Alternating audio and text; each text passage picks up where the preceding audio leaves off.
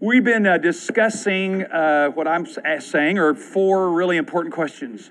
And I hope you got them now. What are they? The first question is there a God? Second question, what is this God like? Third, what does this God expect of me or require of me? And fourth, what can I expect from this God? I really believe that most all of the issues of our lives revolve in one of those questions.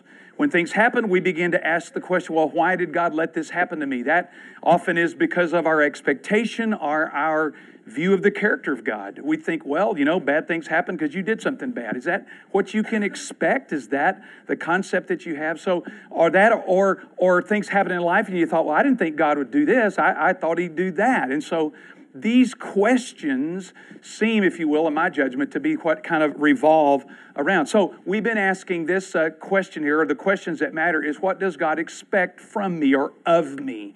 Now, again, we're not talking about legalism here. We're not talking about God as some tyrant.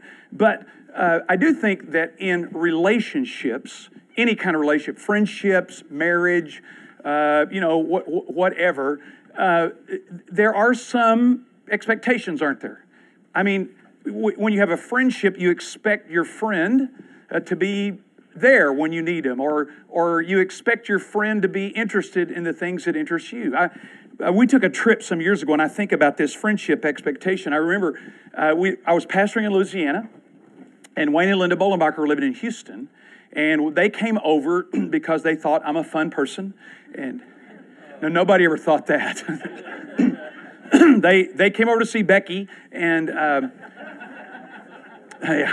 Becky and Linda had lined up a trip for us to go to New Orleans. That's the way you say it too, New Orleans.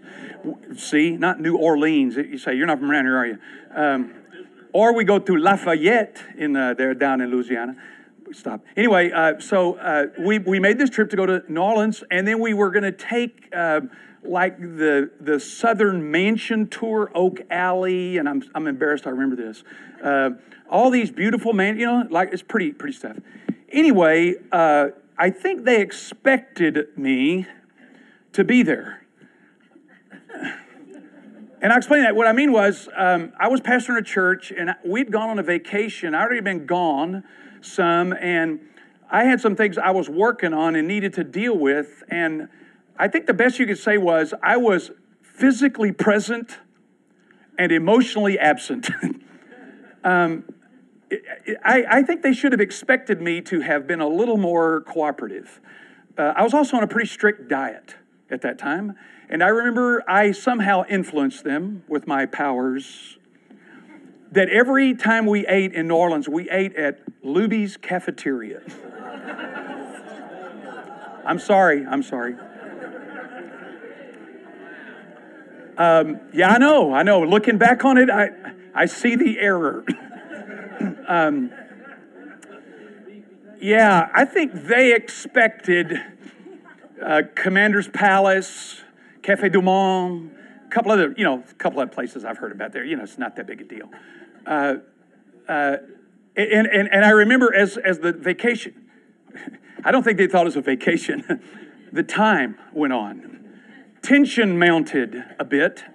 And I was just preoccupied, with what I wanted to do, what I needed to do, and just wasn't engaged. And so then we start going to these beautiful mansions, this thing called Oak Alley. You've probably seen it in Sutherland, where these oak trees form this beautiful but kind of way into the place there. And I think I saw those trees. I was doing some work, And at the end of the little trip there, I think this was it. The fact that Wayne and Linda are friends is a monument to them, and that we had to work this out, because they said at the end, now after viewing this, and we went to a couple other ones and, see all the antique junk stuff. That's why I was absent. All the antique stuff. We're looking there, and they said, now out back is a pet cemetery. And we'd go, and I said, we're not going to a pet cemetery, we're going home. That was not the right thing to say. Boy, when we got home, did I get it from all three of them. Well, they had some expectation. I think, it's pretty obvious, isn't it, that I would, relent on a couple of restaurants, which I didn't. I used to not be as fun as I am now. I'm really enjoyable now, if you believe that. But the kind of the expectation they had were certainly dashed, and we've worked on our friendship since then. But I mean, there are expectations in friendships, aren't there?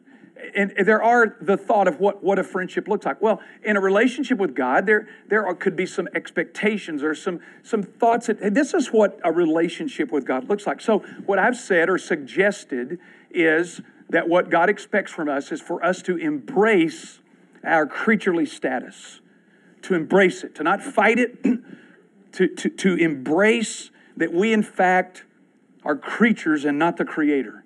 And we all talk about this all the time, that one of the great struggles that we all have is control. We try to control things. We're not willing to, in some ways, let go. I've said to people before, I don't know how old you were, but I could just about remember when I realized that control is an illusion. Anybody with me? Yeah. I say to people, how old were you when you finally realized control is an illusion? It's an absolute illusion. Something could happen to you right now. Or something you don't have a lot of control. So the idea of embracing our creaturely status seems in my judgment, the essential thing God wants us to do. There are, if you will, details about that, but for me at least, over the years, I thought this is what God wants me to do. He wants me to quit trying to be God. He wants me to quit being a functional atheist. Not an intellectual atheist, a functional one that lives as if there is no God. Not one who doesn't believe there isn't a God, one who functionally operates like that, where I'm trying to be God. And so I think this idea of embracing our creaturely status. So how do we do that? That's the next, I'm burning through this. So how does one embrace their creaturely status? How does one do that? Well, there's lots of things we've talked about, and if you're interested, all these are recorded and up on the website to do that. And I'm suggesting, or have suggested, a couple of ways, or the two ways that I see in the Bible. Open your Bibles, if you would, to your table of contents there, to those of the first pages, so you can find it. Or if you got a tablet or an iPhone, get off of Facebook here for a minute. And hey, I'm no idiot. I go to class and see students. When I see students doing this in class, and they're looking at their tablet, their computer, they're going. I say, you're not listening to me, are you? See, here we go. Go to Mark chapter 1, 950 in my Bible. Mark chapter 1. These are the recorded words of Jesus, his first sermon when he began his ministry. In Mark chapter 1, verses 14, we'll begin. Mark chapter 1, verse 14, where it says, now after John the Baptist, who had been taken into custody, Jesus came into Galilee preaching the gospel of God and saying, the time is fulfilled and the kingdom or the rule of God is here. That's a good translation of basileia, the idea of the rule of God. It's not a territory, it's not land, it's the rule of God, wherever the rule of God is in the lives and hearts of people, is at hand. And then he says these two words, repent and believe. That's it. Repent and believe. And I'm suggesting that these two words, at least, are the beginning spot for us to begin to embrace our creaturely status.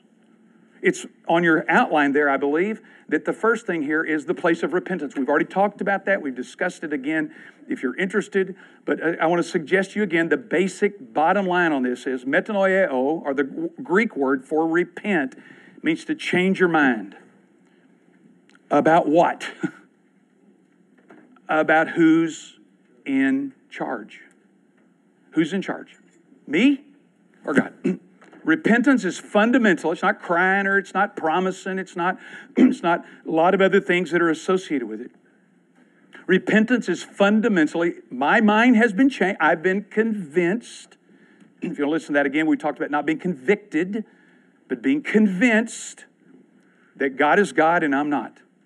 And that's what repentance is, where He's in charge. Then the second word here we're looking at is believe in the gospel. To believe in the gospel. I ended there last week kind of in a hurry, and I want to just touch base here on this idea of believing in the gospel. believing in the gospel. First of all, you'll notice here, I've got the word here on your outline, believe. Whew, you're going to get a headache here in a minute. Look at all those blanks you filled in. Don't get excited. This idea of believe in the gospel. Now, the Greek word for believe means to trust or have confidence or to rely on. To trust, to have confidence, or to rely on. A lot of people like the word, instead of believe, is the idea of trust. It's a more personal idea. I'm trusting you. I'm depending on you. My confidence is in you. And as we trust God, we experience life in Him. Now, this word believe, I gave you last week a couple of ideas about it. I want to readdress it. You know, sometimes after I get through teaching, people will come up and say something to me, and I say, "Why didn't you say that in class? That's a good idea." So if you think of something good, speak up. All right. But in processing thing, I thought, there's a couple things I really felt like I kind of ran over too quick, and I just want to give a little attention here to this. And so this understanding of the idea of belief as trust, relying on, depending on another. That's me embracing my creaturely status because I'm not believing or trusting in or depending on whom? Myself. Yeah. I'm not depending or trusting in myself. I'm saying I'm depending and trusting in Jesus. That's my reliance. I'm embracing my creaturely status to say it's smart, it's wise, it's to be desired that I would trust in another. Now, we have to come to the point of that. So that's me embracing it. Now, when I think about that term, I think about an example here to make it like. Let me give you this picture here. This is a guy named Jean-Francois. I probably messed that up. Gravelet, or from Texas, Gravelet. Yeah. I've never heard of this word. You've heard of this guy probably. He went by the name Blondin. He was the most spectacular. This is a word, okay? He was the most spectacular funambulist. That doesn't look like fun to me. That's the word for a tightrope walker. Funambulist. Tightrope walker. And he was famous for his walk here across the Niagara River area, Niagara Falls. In 1824, he decided that he would go across Niagara Falls on this tightrope, or whatever you call it, this wire that was stretched across. And on 1859, he decided that he would promote and tell everybody, come to the Niagara area, Niagara Falls area, and I'm going to walk across the rope, or the tightrope. The Niagara Falls Gazette published this and said it was a hoax. And they were mad when he went away and went to another newspaper, the New York Times. The New York Times said Blondin was a fool and he ought to be arrested because he was putting out posters and handbills for the excitement building for him to walk across there. The railway companies laid on special trains and thousands of spectators assembled to watch. The day came. Blondin at 5:15 in the afternoon, with crowds enthralled of his bravery, it took him 17 minutes to cross, less to come back. Then he comes back and he carries his manager across on his back. His manager must have been drunk, right? Now, the story is that as he did this, he did increasingly crazy things. Well, you start crazy, I don't know where you go from there. You start nuts and go crazy. Anyway, he actually goes across and stops at one point on one leg and puts his leg down. And at another point, he takes a wheelbarrow across. And people are clapping. Now, this is where the story gets a little out. But the idea was everybody was listening and watching and saying it's great. And he says, how many of you think I can do this? And the story went that he said, how many of you think I can put a person in this wheelbarrow? They'd already seen him go across. How many believe that I can push this wheelbarrow across with somebody at, yeah?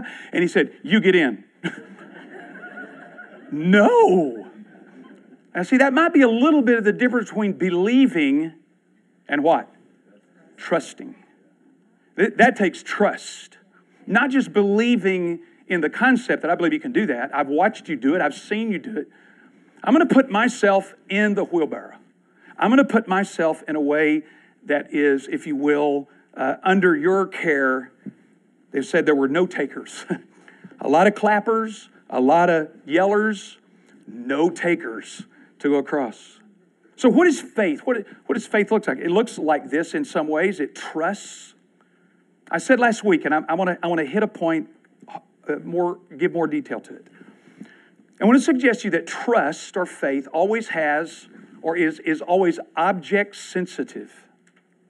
Whenever you see the word faith in the New Testament, it's always believe in Jesus. Believe in God. I talked about that last week. I'm not going to go on it. You can listen to it again.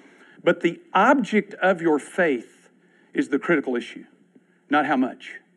There are people that have boatloads of faith in unreliable objects, and their faith won't make any difference at all. Their faith will disappoint them because the object of their faith is unreliable. Marty said this last week in his sermon. I thought, the word hope. The word hope, when you hear that we hope in God, that sounds kind of tenuous, doesn't it? I've got students next week hoping they make an A. I have news for them. Their faith is misplaced. Right? I mean, the way they've worked, the way they've gone through, there is the idea of hope. The idea of hope. I remember years ago, I was teaching on a Wednesday night here at church, and Don Manners, who died and passed away years ago, who was an attorney and kind of a thorn in my flesh. Right, Sheila? Thorn in my flesh. No, Don was a great guy. He just liked to ask lots of questions. And one night, he said to me, we were discussing this matter about faith and hope and the object. And he said, that idea of Christ in you, the hope of glory, or the hope of eternal life. He said that doesn't give me much certainty. And he said to me, now the word here is different, the Greek word, than the word we usually think about hope. And I said, no, it's not, Don. It's the same word you would use. I say, I hope I win the lottery. Same word. I hope in Zeus. I hope I get well. Same word, only word in Greek. And I remember when he said that, I thought, I don't think I thought this through. And I'm not kidding you. I'm standing there stalling, thinking as fast as I can. Because I know that, I can't tell him there's another word that's used for hope. Hope in God, hope you get well. Hope in God, hope in Zeus. They're both the same words. There's no other term. And so I'm standing there, and I said, "Well, Don, I'm serious. I'm thinking, I don't think I've thought this through carefully enough." And I turned, and between right here and about there, I said this: "Lord, if you don't help me, I'm in real trouble, or I'm going to make something up." You got to do something. And between that and the board, it's just, I believe, the Spirit of God that said to me, it's always the object. It's always the object. The reason your hope in God is certain is because the object is certain. The reason your faith and trust in God is certain is because the object's certain, reliable, dependable. Look, I know people, you may know people, they're taking their whole paycheck to go buy a lottery ticket because they read a book or saw a fortune cookie or had a dream, Do they have lots of faith? I mean, they took their paycheck, right? That's a lot of faith, isn't it? What's the problem? The object. The object is unreliable. So that's why this issue about trust and faith and believe in Jesus, it isn't how much you have, it's in what you've placed your trust. Does that make sense? That's why we can say our hope in God is certain. Why? Because God is reliable. Our faith in Him and trust in Him is reliable. Why? Because He's reliable. It always comes down to the object. Always. Any expression of your faith. I had a student the other day say they were going to go home on a trip, like 1,000 miles. And I said, how many miles your car got on it? And they told me, I said, you're going to trust that thing? You know why I wouldn't? Because that object's not reliable. I wouldn't trust that car. So this idea of it always has to have the correct object. I said briefly, quickly, and I'll say this again. Because it has the right object, it always acts. We might even call that obeys. Belief, trust. If God says, this is what you need to do, Cliff, if I'm embracing my creaturely status, I go, okay, I'll do it. I don't understand it. I may not even like it. But I'm going to obey. I gave you this reference last week. It's Romans 1:5 and Romans 16:26, John 3:36, and James 2:26. Yes, Romans 1:5, Romans 16:26, John 3:36, and James 2:26. This is interesting because the Bible or the New Testament never divorces faith from obedience. Luther said basically, if you believe, you obey, and if you obey, you believe. It's pretty much like that. But here's the third thing that I talk. This is where I really want to get, because I think I was a bit, I don't know if the word's unfair, but imprecise. I said that often in the New Testament that the faith is often, not always, I put on the outline, often contrary to our feelings. Often contrary to our feelings. And I want to talk about that a little bit, because I think I went a little too far on that. And 2 Corinthians 5:7 is sort of a resounding verse when it says, for we don't walk by sight, but we walk by faith. And the idea that we don't walk by what we can see or what we sometimes can sense or what we can detect or understand. That sometimes, really, often faith is the opposite of what we feel. And I want to talk about that a little bit. One of the things, I try to illustrate it this way. Some years ago, a guy named Max Dupree, maybe some of you read it, wrote a book called Leadership Jazz. Leadership Jazz. It was a bestseller on the New York bestseller. It's a great book on leadership. Highly recommend. And he said, the number one role of a leader is to define reality.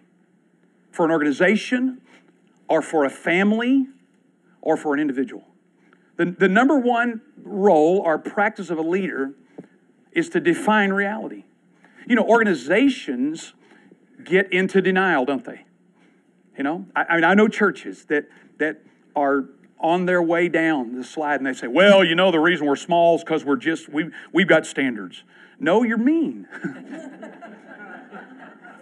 I talked to a friend of mine that day. He told me something their church believed. I said, you're lying. He said, no, it's true. I said, you're kidding. They get into denial. Well, the reason we're small because we're godly. Yeah, maybe. Organizations get into denial. Companies get into denial, don't they? We're not going to face the fact that the digital world's changing this. We're not going to get into the reality. This is what's happening, folks.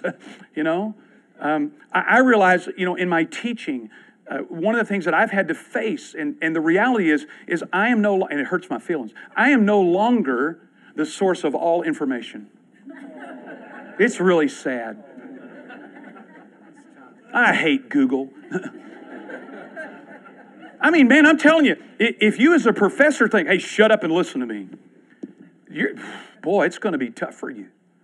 Because the reality is I need to engage them digitally. They're digital, we call digital natives. They grew up with digital stuff. That's the way they live.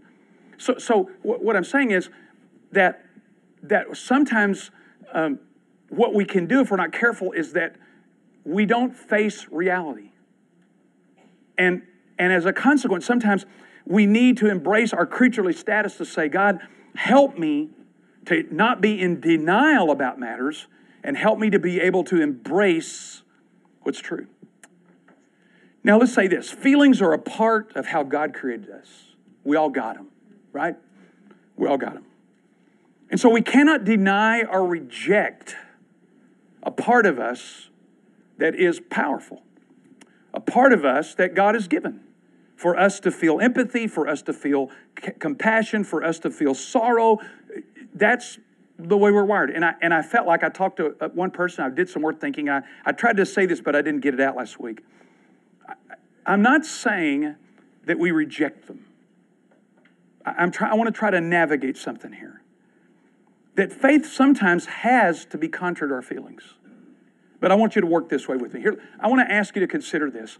How are we going to do this and believe? Number one is consult your feelings. There's a book on here I'm going to recommend for you if you want to read it. It's later on the outline there. It's called A Simple Prayer. Excuse me. A Simple Prayer. And this is a book I read some time ago. And it's about a way of praying that uses the practices of Saint Ignatius of Loyola, Roman Catholic saint that had a prayer practice that in many ways, Ignatius said that one of the ways to enrich your prayer time is to consult. What am I feeling? Instead of denying them, saying they're no count, don't do anything with them, forget them, to say, what are my feelings telling me? Now, let me give you some consultation questions here. Don't be afraid of feelings. They are what they are. The spiritual practices here of Ignatius of Loyola are ways to consult your feelings and to employ them for spiritual progress. I read this book about a year and a half ago, and it was very helpful. Sometimes I get on a rant and I go a little too far, and I thought, okay, Cliff, you got to pull back, and I appreciate some of you that made a couple of comments here. I got your name. I know who you are. No, I'm kidding. Think about this. If your feelings are giving you trouble in your walk with Jesus of trust, ask this question. What are my feelings telling me about my expectations? See, sometimes our feelings are the result of unmet expectations. Somebody told us that if we followed Jesus, this would happen. And it didn't. You know? I remember George Scramstead, who used to be our worship leader years ago. After the Oklahoma City bombing, he said there was a song, and I can't remember the name of it. I'm sorry, I can't pull it up here, but he said that for about 3 or 4 years, he couldn't sing this song that had this line, "In you, your arms, little children are safe." Can't remember the name of that song, but he said he couldn't sing it because so many children had been killed. And so often, sometimes our expectations of God, and I'm going to talk about that in that fourth question because I got a great passage I want to look at. Sometimes our feelings are telling us, hey, wake up. Your expectations need some adjustment here. You may have to change them. You may have to say, I've got some expectations that I don't know that there's any reliable resource for this. I mean, we've all been told a bunch of phony, baloney, good time rock and roll, haven't we? I mean, I heard people say, if you come to Jesus, you'll have joy. Really? There was a while there for a while that wasn't happening. And so maybe our feeling, don't fight them or run from them, but say, is the reason I feel this way because I've got some expectations that I've held long in my heart that I might need to take a look at and say, wait a minute, maybe these aren't true. Does that make sense? Second. Related to that, excuse me, what are my feelings telling me about my beliefs? What are my feelings telling me about my beliefs? This, again, is related to expectations. I've got beliefs and ideas I've picked up somewhere. I've just kind of taken them and not asked any questions about it. I've not consulted or I've not discussed things. My beliefs, I just kind of swallowed them. I kind of believe the idea I heard as a kid growing up. I was told my belief was that if you're a Christian, you won't be depressed. Anybody hear that? Yeah, you go read 2 Corinthians chapter 1. I dare you. Here's what Paul said.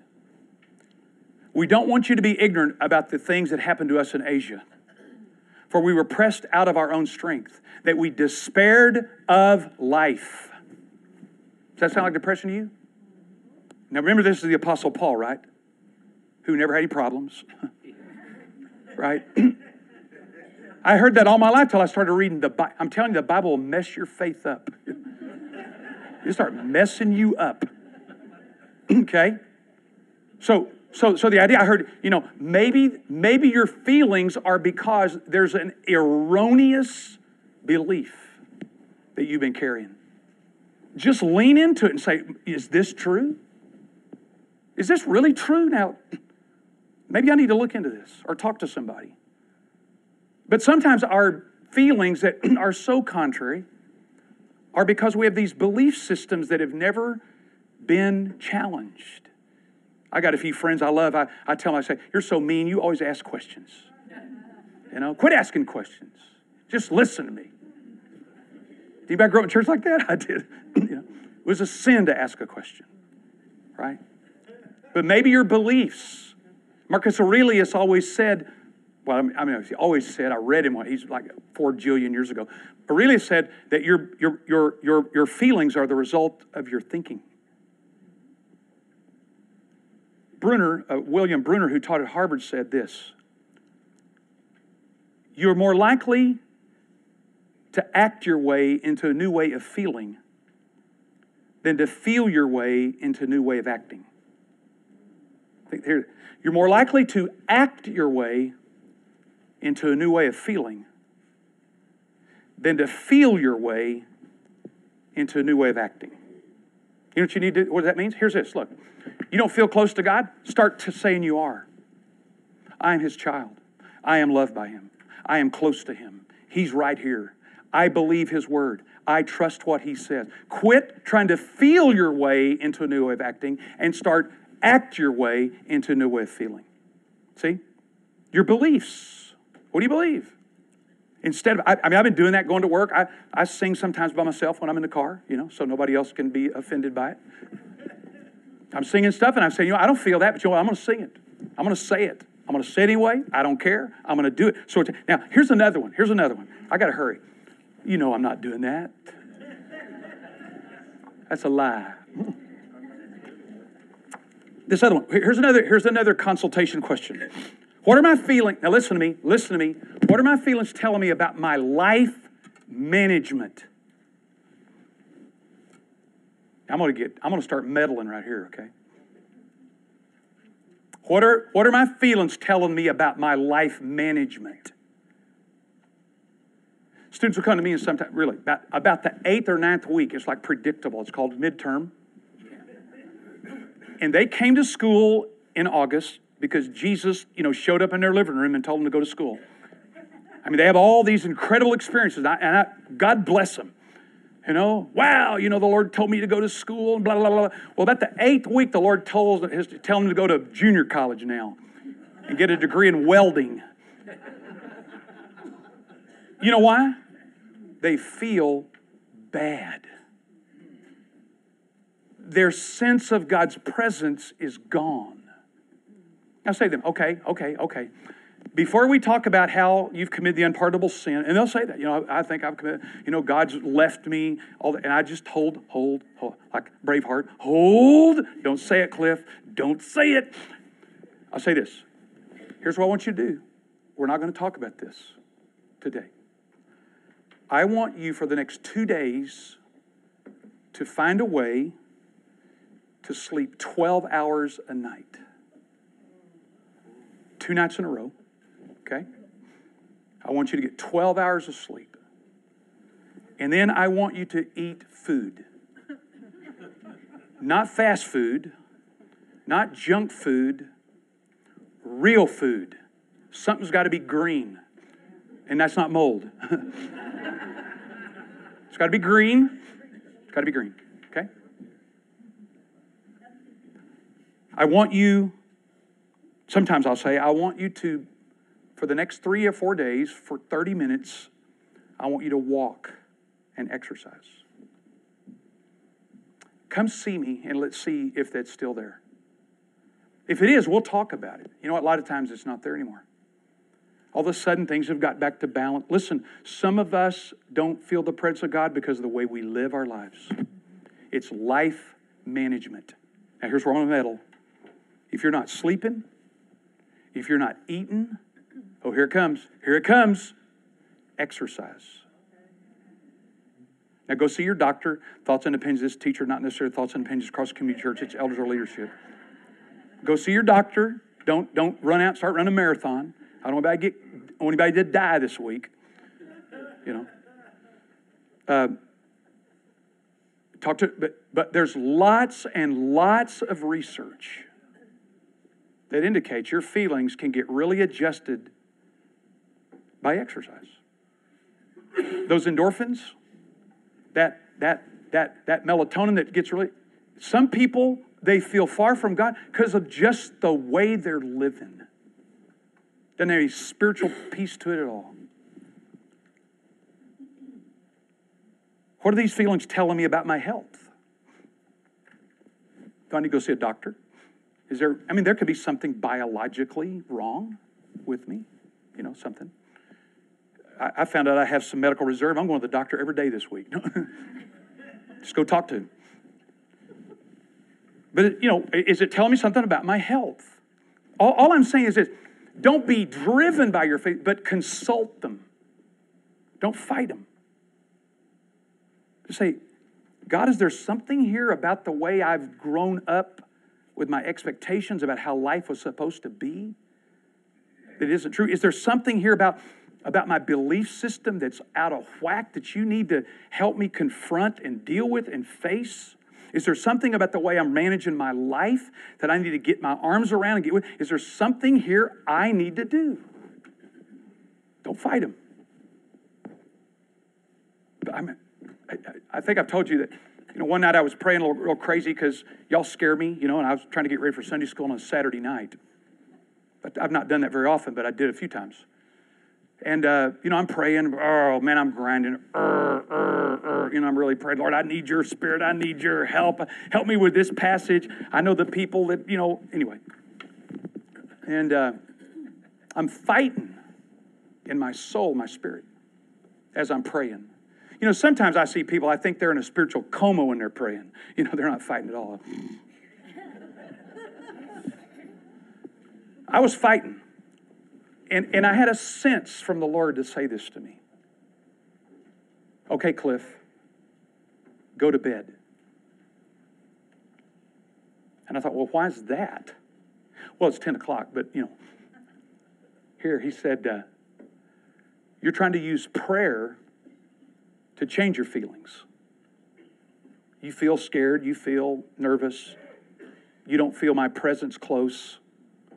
So you're trying to use prayer to change your feelings.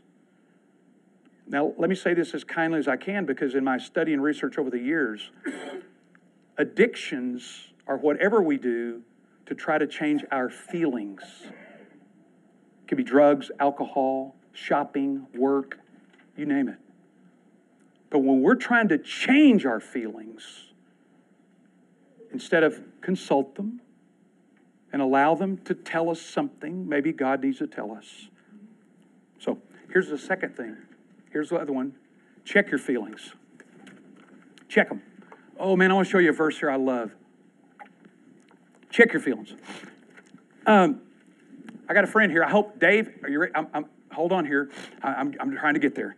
I love airplanes. Dave Harmon's a pilot. I'm going to ask him to come up here in a minute and talk to you about it. We're going to all take a trip. No. Yeah, Dave, could you work that out? I love airplanes, and I'm fascinated by them. And I always noted, I'm a little bit, not anymore, but I used to be a nervous flyer. I'm kind of nervous about everything, actually. But I love airplanes, and when I love them, and when I'm on them, I'm noticing everything going on. And I'm sitting there, and I'm hearing all the beep, beep, beep, all the buttons and things they're pushing, and cross-check. Remember that? Remember that one that says cross-check complete? I don't know what that means, but I like it. And when you're on the plane, when I get ready to get off, I want to hug the pilot. I've read a lot about aviation. I'm not going to try to scare you, but I've read a lot about it. So I'm really interested and they're doing all this check-in and they're doing all and Dave told me this. Every leg of a flight, they do pre-check. They check the fuel. Thank you. Flaps said, here's one I didn't know about. When you ever notice they rev one engine up and then bring it down? And then another one. I'm thinking they're just making sure they're working, you know. You ever remember also old guys when the car had a miss in it? What we do is rev, whoop, there it is. I can feel it. There it is. Bring it down. Dave told me that's not what they're doing at all. What they're doing is they're finding out when they rev that engine up. I'm going to give you this. I'm going to give you this. Here we go. Where'd I put it?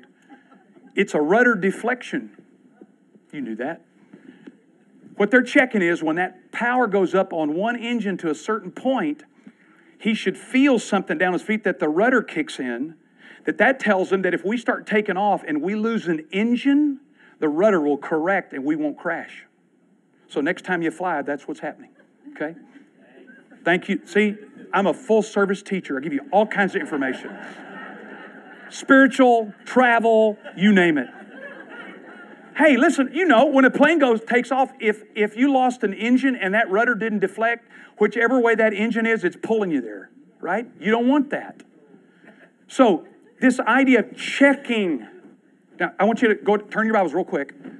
Dave, we may get this done. We'll see. Go to Psalms. One of my favorite ones about checking your feelings. Psalms. It's in my Bible here, somewhere in the middle. Here we go. I'll find it in here on the table. Now, if I was go to chapter 31. Chapter 31. David, writing here, had lots of issues, had lots of things going in his life, but checking his feelings, kind of like a pilot does before they take off. Notice here in Psalm 31, I got to start reading at 19. It says, "How great is your goodness, which you stored up for those who fear you, which you've wrought to those who take refuge in you. Behold, before the sons of men, you hide them in the secret place of your presence. From the conspiracies of men, you keep them secretly in a shelter from the strife of tongues. Blessed be the Lord. He has made marvelous his loving kindness to me in the besieged city. As for me, I said in my alarm, I am cut off before your eyes." What's David feeling? Depressed. He said what in his alarm? What's that? His fear? His anxiety? He said what did he say? I'm cut off from your eyes. I love the next word in the American Standard. I don't know how ESV. What's the next word? Nevertheless, you heard the voice of my supplication when I cried to you. I love nevertheless. You know what I felt? Cut off. Guess what? Wasn't. Felt it, sensed it, thought it was me. I'm cut off. I'm in a besieged city. I'm toast. I'm done. But you know what? You heard me anyway. That's one of my life verses. That this idea of feelings, nevertheless, I've got to check them. I got to make sure that when I'm feeling something, if I consult them and go through the questions and say, okay, now let me check them here. Is it telling me the truth? They're telling me the truth. Another psalm real quick. 42. You ought to underline this one. 42. In Psalm 42, verse 5. This again is to check them. Why are you in despair, O my soul? And why are you disturbed within me? Hope in God, for I shall again praise him, for he is the help of his presence. This is a verse. Marty's maybe a month ago talked about a book I'd recommended to him, and it's on the list again today, Spiritual Depression. And David Martin Lloyd-Jones comments on this verse when he says this. Look what the psalmist is doing. Why are you cast down, O my soul? Why are you in despair? And why have you become disturbing? Hope in God. Here's what Lloyd-Jones says. Our problem with our feelings is this. We listen to ourselves instead of talk to ourselves. We listen to ourselves. instead of talk to ourselves. That's what the psalmist said. Why are you cast down? Why are you cast down, O my soul? Why are you disquieted? Hope in God, who is the strength of your life. And this idea of checking them. Your feelings can lie to you.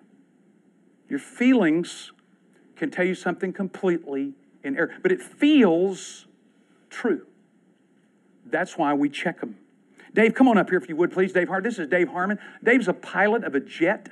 And he and I have talked at different times, and I just asked him, I said, Dave, would you be willing for me to ask you a couple of questions and like this? And he said yes, because he couldn't say no at that point. So he flies a jet, twin engine.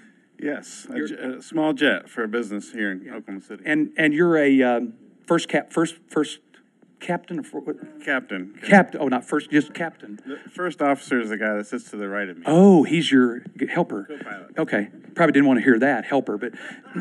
He is a helper. That's right. Dave, tell us a little bit about what they did to you in the simulator when you went out, when you got the IFR rating about the...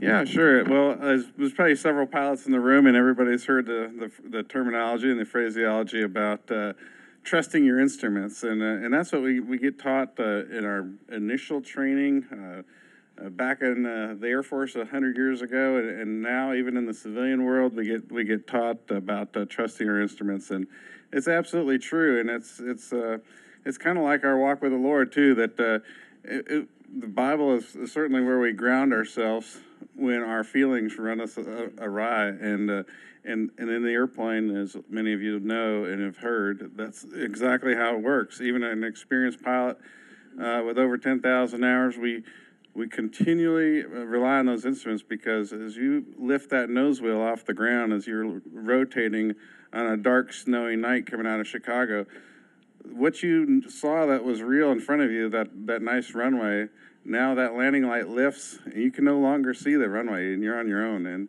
And we get trained all the time in the simulator. They will do all sorts of malfunctions and failures to try to get us. Tell them a little bit about the feel. When I ask them about I have some friends that are pilots, and they say when they feel like they're level or they're flying, they're actually climbing and turning to the right. Talk a little bit about, we talked about Sure. So there's lots of distractions and lots of things that can let you think that you might be straight and level, and you're actually not straight and level.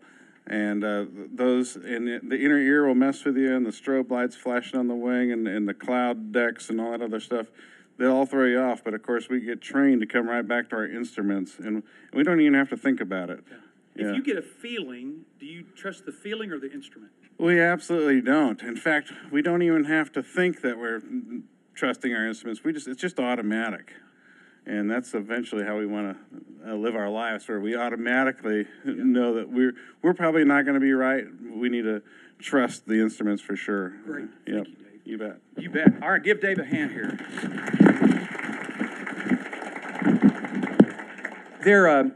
That whole plan where they are trained, because he would tell you whenever he got his IFR rating, they block out all the windows and put a hood over you. You can't see out the windows. You're listening to the control tower, and they say, turn 45 degrees and go 300 feet and stop. And they take that plane off, fly it, and land it, and can't see a thing out of that plane. Who are they trusting their instruments? There's a phrase that aircraft used to have called flying by the seat of your pants. You ever heard that? You know where that comes from? In World War I, planes became part of warfare and aviation. And they had a stick and a motor, about it, maybe an altimeter. And what they discovered was, because when you're with the seat strap and the shoulder strap, you're pretty well tightened in there. And as Dave said, when that nose lifts, there's no horizon, something happens to the inner ear. You can't tell if you're right side up, so they found a bunch of planes crashed in the mountains upside down. They discovered that pilots thought they were right side up, but they had gotten inverted. Here's what they said. So here's what you do as a pilot in World War I. Because you're so strapped in, you put your hand between your rear end and the seat. And if there is space, you're upside down.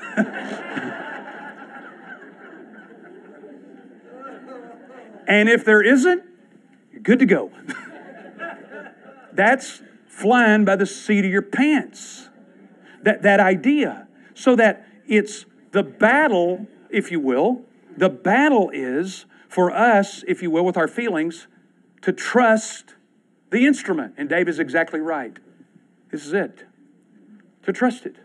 To say, I know my feelings tell me, but I'm going to trust the instrument. I felt like David said, I felt like I was cut off, but I'm not.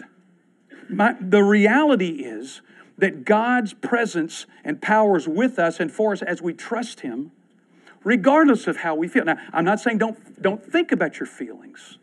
So what do? 2 verses real quick.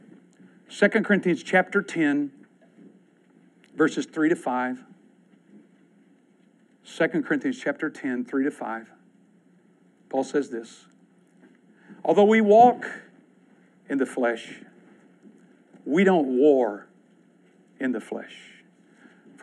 For the weapons of our warfare are not carnal, but spiritual. To the tearing down of strongholds. Listen to this kind of language now.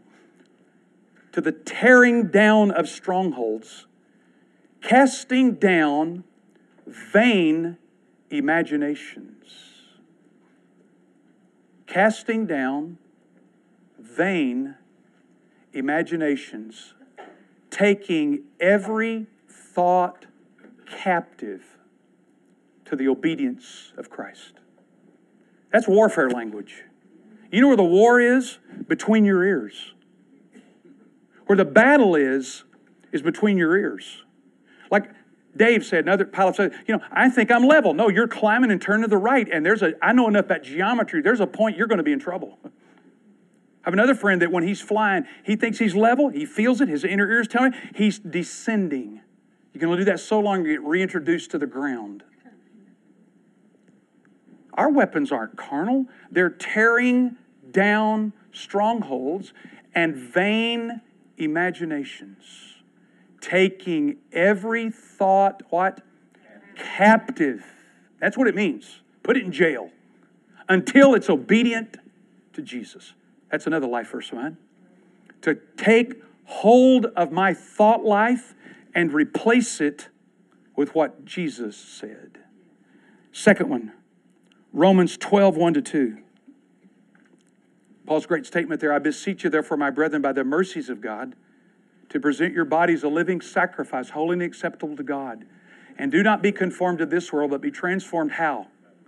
By the renewing of your mind. Now look, if he said that, it must mean, this from East Texas now, it ain't. Right? Your mind is not renewed automatically. It's a process. It's an activity.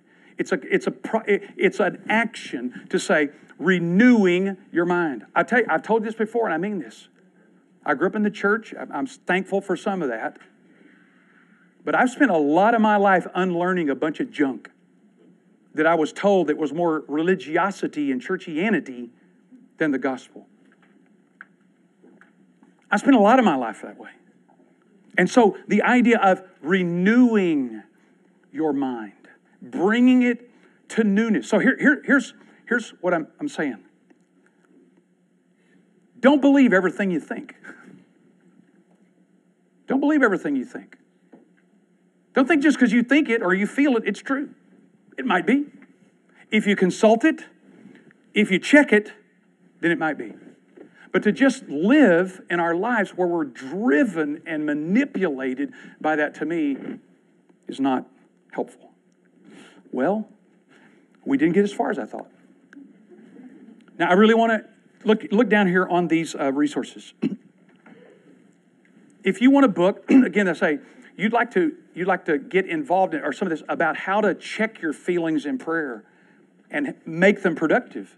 Or make the experience productive. To say, God, what can I learn from this? That's that simple, life-changing prayer. I recommend to everybody I've ever known, Spiritual Depression by Martin Lloyd-Jones. It is an absolute classic. It was first published in 1980, and it's still being printed. Does that tell you something? It's meeting a need. We've got it in our bookstore. You can get it. Another book, Feeling Good. This is not a Christian book, but it's by David Burns. He's a cognitive therapist who basically says the principle is this: your feelings are the result of your thinking. Your feelings are the result of your thinking. If you want a good book that really addresses some real practical ways of dealing with this, Feeling Good is a fantastic. I read it in seminary 30-something years ago. David Burns. B-U-R-N. I just put his last name, but David Burns. He's a PhD out of University of Pennsylvania. The last one, this is a hard one, but it's a great book if you have a year or two. Religious Affections by Jonathan Edwards. Sinners in the Hands of an Angry God guy. But it's a really good book. But it's deep, it's thick, and it's hard to read. So I'd channel that down. But let me say again by this, that part of embracing our creaturely status is not being driven by our feelings. Trusting in Jesus. So here's the application. After this, I'm ahead of myself. Here we go. Oh my goodness. You see it? Let me fill it in for you here. I'm a guy, I just keep clicking. Y'all know that, ladies? Y'all know that when you were at the television? What if this week you can, here we go. What if you this week consult some area of feeling with the consult questions? What does this tell me about my expectations? What does this tell me about my beliefs? What does this tell me about my life management? And see what God does. Just ask Him, what's this telling me? Or you check your feelings with what God's Word says about a particular feeling. Is this true? I feel deserted. Is that true? Is God going to desert you? No. I feel like I'm worthless. Is that true? No, I'm created in the image of God. Can't be worthless. Well, I feel unnecessary. That's not true. God called you into fellowship. Check it. Consult it and check it. Now, next week, on your outline there, you can see, I get the week off. The next thing when we talk about belief, embracing our creaturely status, trust, dependence, to believe what? In the gospel. Next week, we're going to talk about the gospel. What is the gospel? What do I believe about it? So let's pray. Lord Jesus, help us. We are thankful for this capacity to feel, the joy that it brings, sometimes the sorrow that it helps us to connect with other people because we feel their pain. Help us to learn how to trust you by consulting and checking this part of being created in your image. We pray this in Jesus' strong name. Amen.